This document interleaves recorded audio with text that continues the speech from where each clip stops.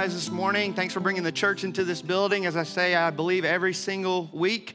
If you're new, my name's Jamie. I am the guy who most weeks gets the privilege of standing on this stage and opening up the Bible and unpacking the scriptures with God's people as we gather in this place, along with those exploring the truth claims of Christianity. That is the exercise that we will dive into in just a moment. But before we do, just one announcement. I was asked a couple of weeks ago, for those of you who were around 2 Sundays ago, you may remember the Warp Speed tour of the promises of the Old Testament that find their yes in Jesus. I believe that was the sermon with like 100 slides attached to it. And I got asked by numerous people coming out of that Sunday, is there a way to get the sermon slides? Can we get access to those? And the answer is yes. We, not too long ago in the rearview mirror, began to make those available online along with the sermon podcast, the audio. And so if you're interested in those on any given week, the quotes, the scripture references, you can go to the podcast and there's a little icon of a notebook, I believe. And if you click on that, it'll give you a PDF of everything that you see up on the screen behind me each and every Sunday, for whatever that's worth. If you are joining us for the first time this morning, we recently launched into the new year with a new sermon series, one that's going to carry us throughout the course of the spring, a study of the book of 2 Corinthians, a book that has forever changed my life personally. I'll attempt to shed some light on that a week from now as we dive into one of my favorite passages in all of Scripture. Arguably the most emotional of Paul's letters, as Paul will even come across as seemingly erratic at times. By the time we get to the end of this series, you'll see exactly what I mean if you don't already know what I mean.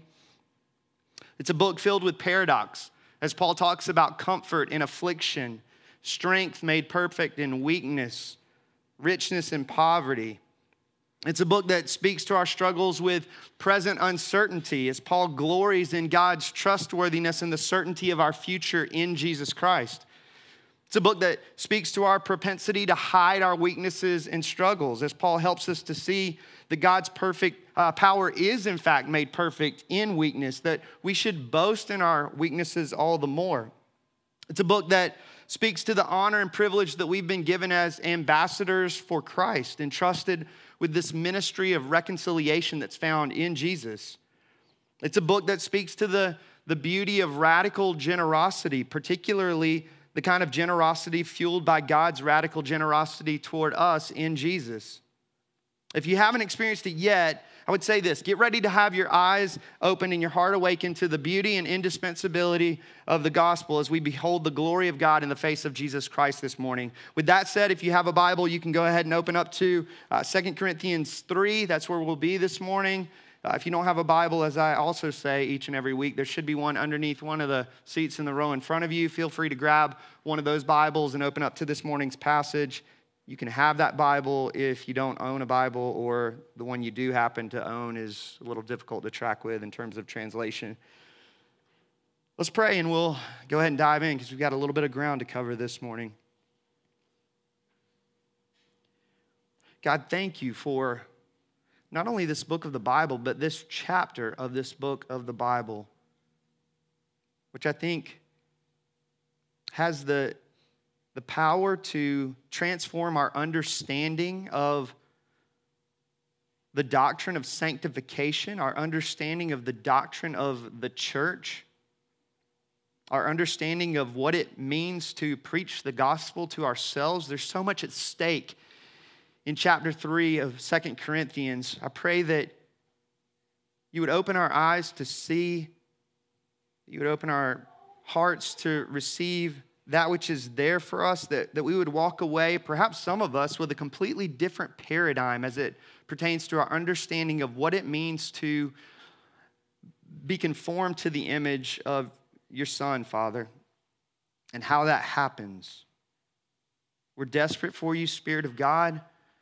I'm desperate for you, most certainly. I pray that you would move in power.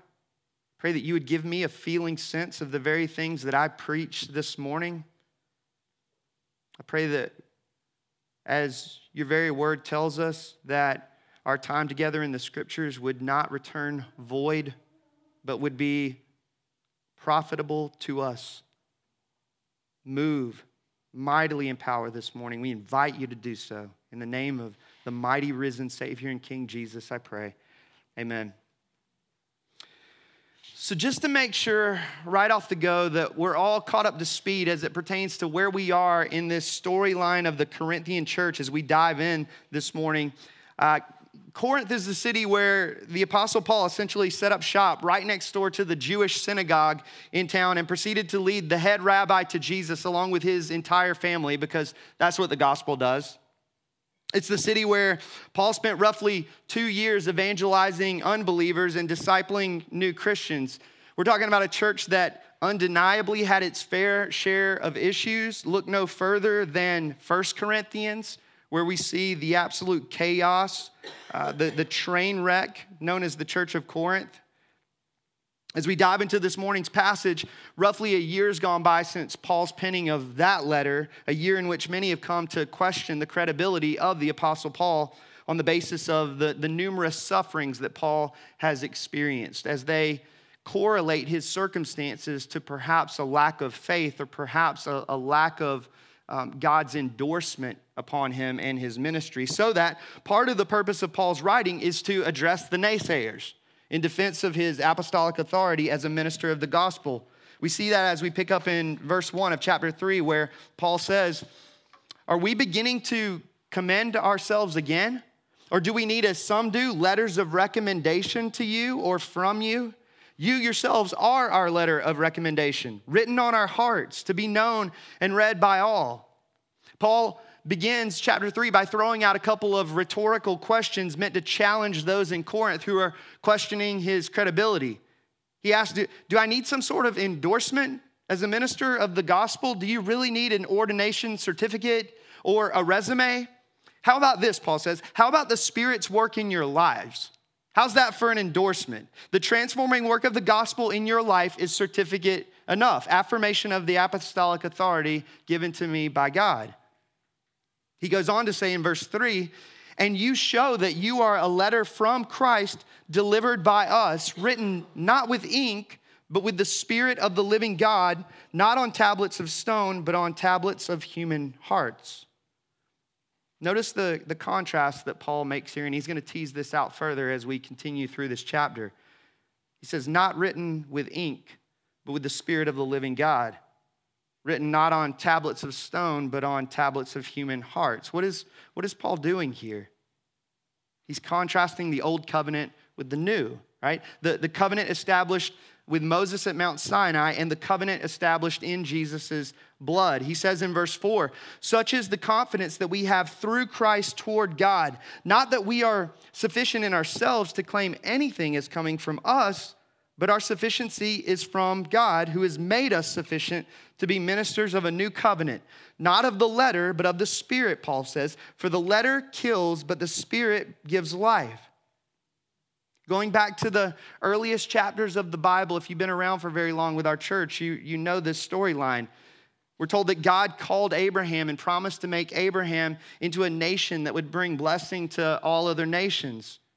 We know, as the story goes, that Abraham's descendants increased in number and ended up enslaved in Egypt for the better part of 400 years, after which and out of which God rescued his people in what's known as the story of the Exodus, leading his people out of Egypt through the desert to the foot of Mount Sinai, where God declared that he was going to make this liberated people into his treasured possession, a kingdom of priests and a holy nation, showing his character to all the nations of the earth, if only they would obey his voice and keep his covenant.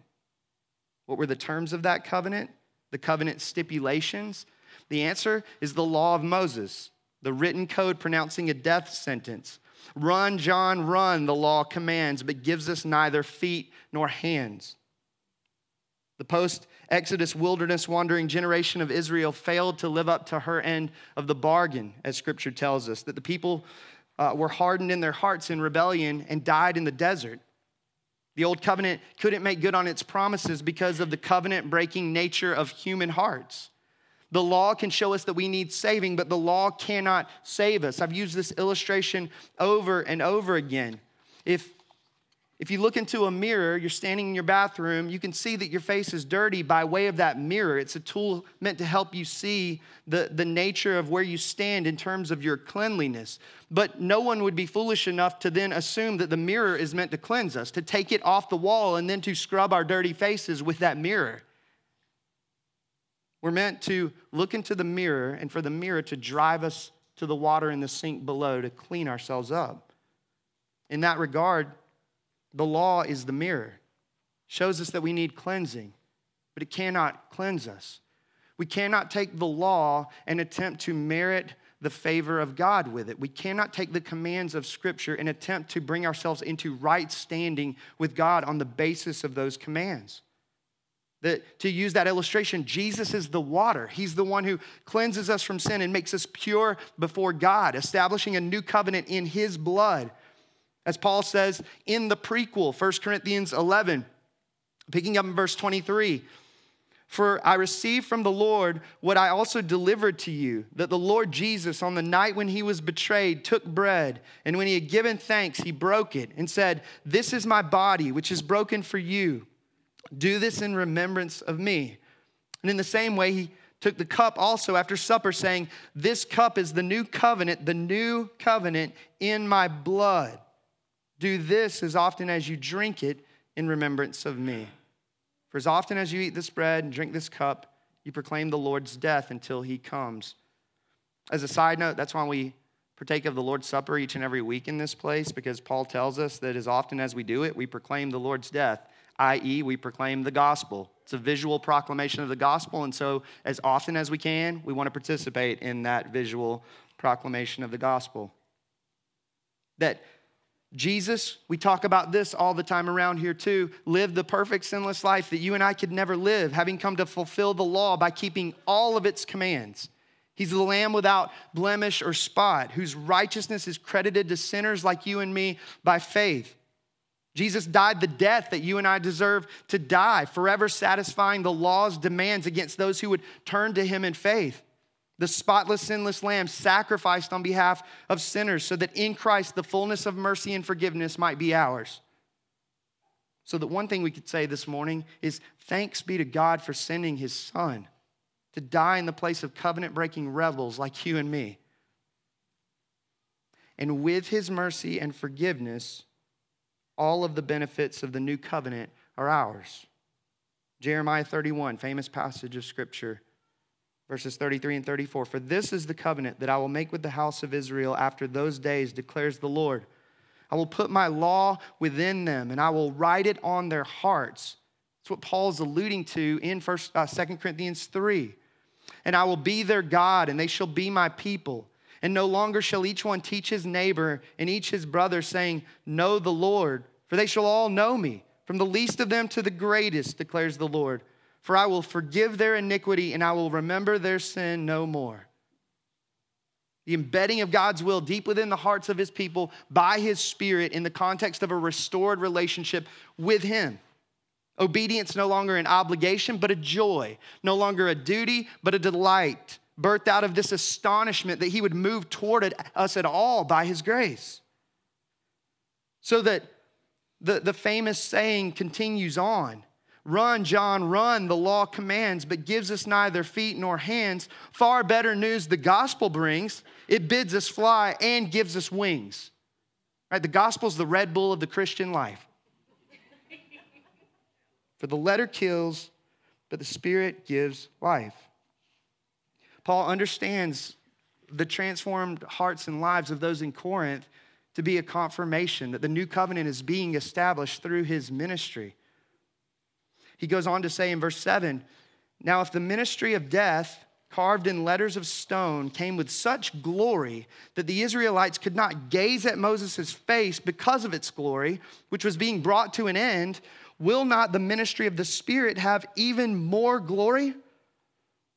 Paul's referencing Exodus 34 here, which tells of Moses coming down from Mount Sinai with the tablets of the law, the skin on his face shining so brightly from having met with God that the Israelites were afraid to come near him.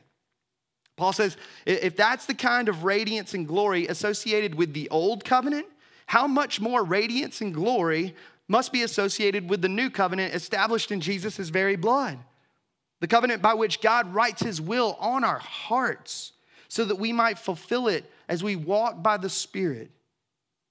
He says in verse 9, "For if there was glory in the ministry of condemnation, the ministry of righteousness must far exceeded in glory. Indeed, in this case, what once had glory has come to have no glory at all because of the glory that surpasses it. For if what was being brought to an end came with glory, much more will what is permanent have glory."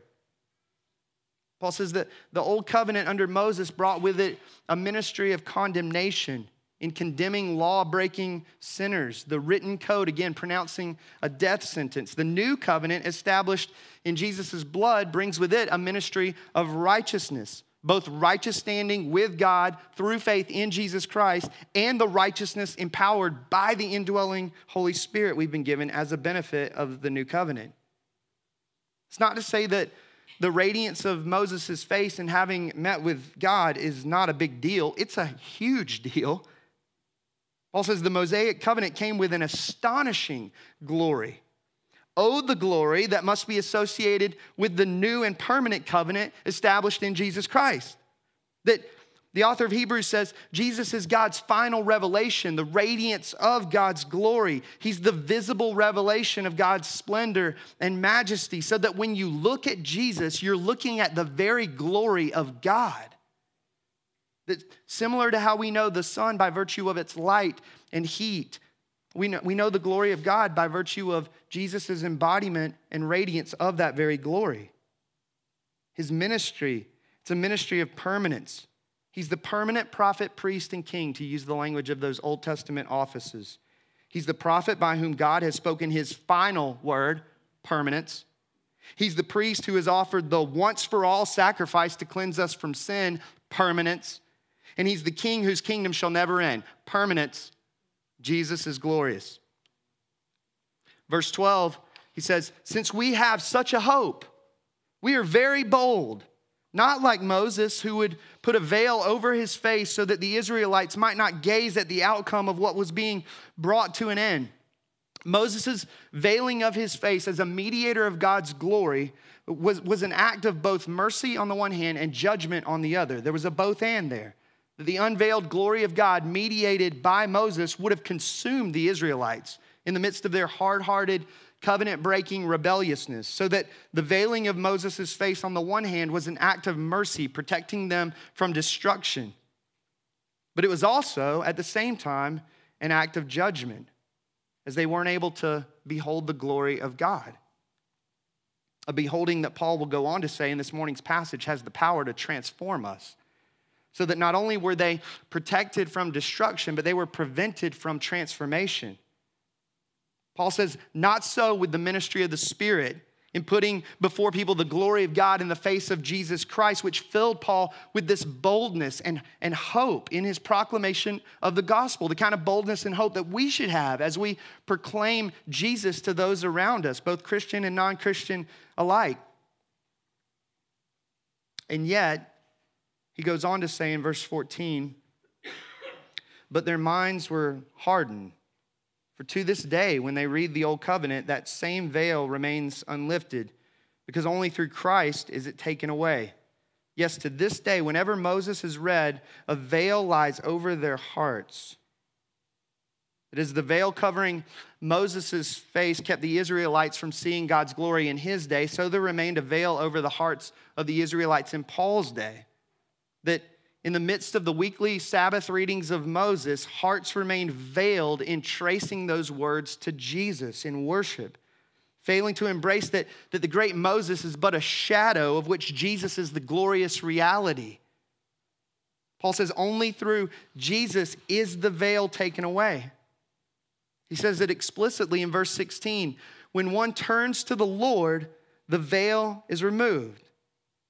That as Moses was able to enter into God's presence and meet with God without a veil, so we, in turning to Jesus in faith, are brought into the very presence of God. We talked about this a lot in our study of the book of Hebrews. The veil of separation removed, like the veil of the temple that was torn from top to bottom when Jesus was crucified. true intimate access to the living God so that we can approach his throne with boldness, with confidence, his throne of grace. The veil of blindness removed, eyes to see and savor the glory of God in the face of Jesus Christ. If you're a Christian, you've experienced that miracle, right? I once was lost, but now I'm found. 'Twas blind, but now I see. Miracle of miracles. If we do nothing but walk away and go, wonder of wonders. And if you're not a Christian, my prayer is simple. Verse 16 is that you would turn to the Lord, as Paul says. That you would know the joy in the lifting of the veil, the joy of seeing and savoring Jesus Christ. We're going to get so much deeper into that a week from now. If that language doesn't make a whole lot of sense, seeing and savoring Jesus. Verse 17, Paul says, now the Lord is the Spirit, and where the Spirit of the Lord is, there's freedom. There's a parallel between Moses' experience of the Lord under the old covenant and our experience of the Spirit under the new covenant. The Spirit who sets us free. Right? Maybe you've seen verse 17 on a coffee cup somewhere along the way. Maybe you have it framed on a wall somewhere. Maybe your grandmother does, I don't know. But let me tell you what doesn't make it onto a coffee cup. A coffee cup is not big enough to say that when we read where the Spirit of the Lord is, there is freedom. What that means is that there's freedom from guilt and rejection. There's freedom from shame and defilement. There's freedom from wrath and condemnation. We're free from sin's dominion. We're free from Satan's grip. We're freed from the sting of death. We're free to confidently draw near to that throne of grace. We're free to behold the glory of God. We're free to know the transforming power of the Spirit in our very lives. We're free to bend our knee in glad submission to the praise of God's glorious grace. If you can fit all of that on a coffee mug, I'll buy it. Verse 18, Paul closes chapter 3 with one of my favorite verses in all of Scripture. He says, and we all, with unveiled face, beholding the glory of the Lord, are being transformed into the same image from one degree of glory to another. For this comes from the Lord, who is the Spirit. As Paul will go on to say, in chapter 4, we'll get there next week, the glory of God is most surely seen in the face of Jesus Christ, who is the image of God. For those of you who weren't around for our study of the book of Hebrews a couple years back, one of the overused illustrations that I used during that series as a way of making sense of what Paul is talking about in this very passage. For those of you thinking, oh my gosh, is he about to talk about his daughter in the moon again? Yeah. You thought you were done with it? In the words of the Apostle Paul, by no means. If you weren't around during the Hebrews series to try to make sense of what the author of Hebrews is really getting after as the thesis statement of the whole book, I would argue. A couple years back, our oldest daughter had just turned 3. Her name's Lanier, like the lake. And we were down in the Gulf. We were walking down the beach on a Wednesday night. This was halfway through our family vacation. And we may have made it like 3 or 4 minutes into this walk. And all of a sudden, my daughter starts screaming at the top of her lungs, Daddy, Daddy, look. It's the moon. Look, Daddy. I look up in the sky, and sure enough, it's the moon. It's usually there. You know, but for her, she had never seen the moon in anything other than a book, on a TV screen. All of a sudden, she's looking into the sky, and she's seeing that the moon hanging there in the cosmos. And it blows her mind. And we went home, we talked about that, my wife and I. That was cool. Like, that was neat to see, one of those God-given parent moments. We woke up the next day on Thursday. We went through our family vacation routine as always. Evening came, we decided to go for another walk, and she did it all over again. Daddy, look, Daddy, it's the moon, it's the moon. I'm like, I know, baby, we did that yesterday. And she looked at me as if to say, but it's not yesterday. Welcome to the Christian life. That to become a Christian is to do what my daughter did on that first night on the beach together. To persevere as a Christian is to do what my daughter did on the second and third and fourth nights on that same beach. That the Christian life, Paul says it here so explicitly, is a life of beholding the glory of the Lord. The glory of God in the face of Jesus Christ, in all of his beauty, in all of his splendor, knowing that our beholding is the very catalyst for our transformation. In the words of one scholar, willing exposure to the sunlight of God's presence will burn his image ever deeper into our character and will. That, make no mistake about it, our transforming is in direct correlation to our beholding. So that you could say it this way: without beholding, there is no becoming. Without seeing and savoring, there is no sanctification. That fixing our eyes on the glory of God in the face of Jesus Christ is transformative, which is why I'm so bound and determined as a pastor to keep putting in front of us this supremely valuable Son of God. If you tire of it, I'm sorry, I'm not going to stop doing it. There are people within Christian evangelicalism that are so focused on becoming at the absence of beholding, and they're missing it.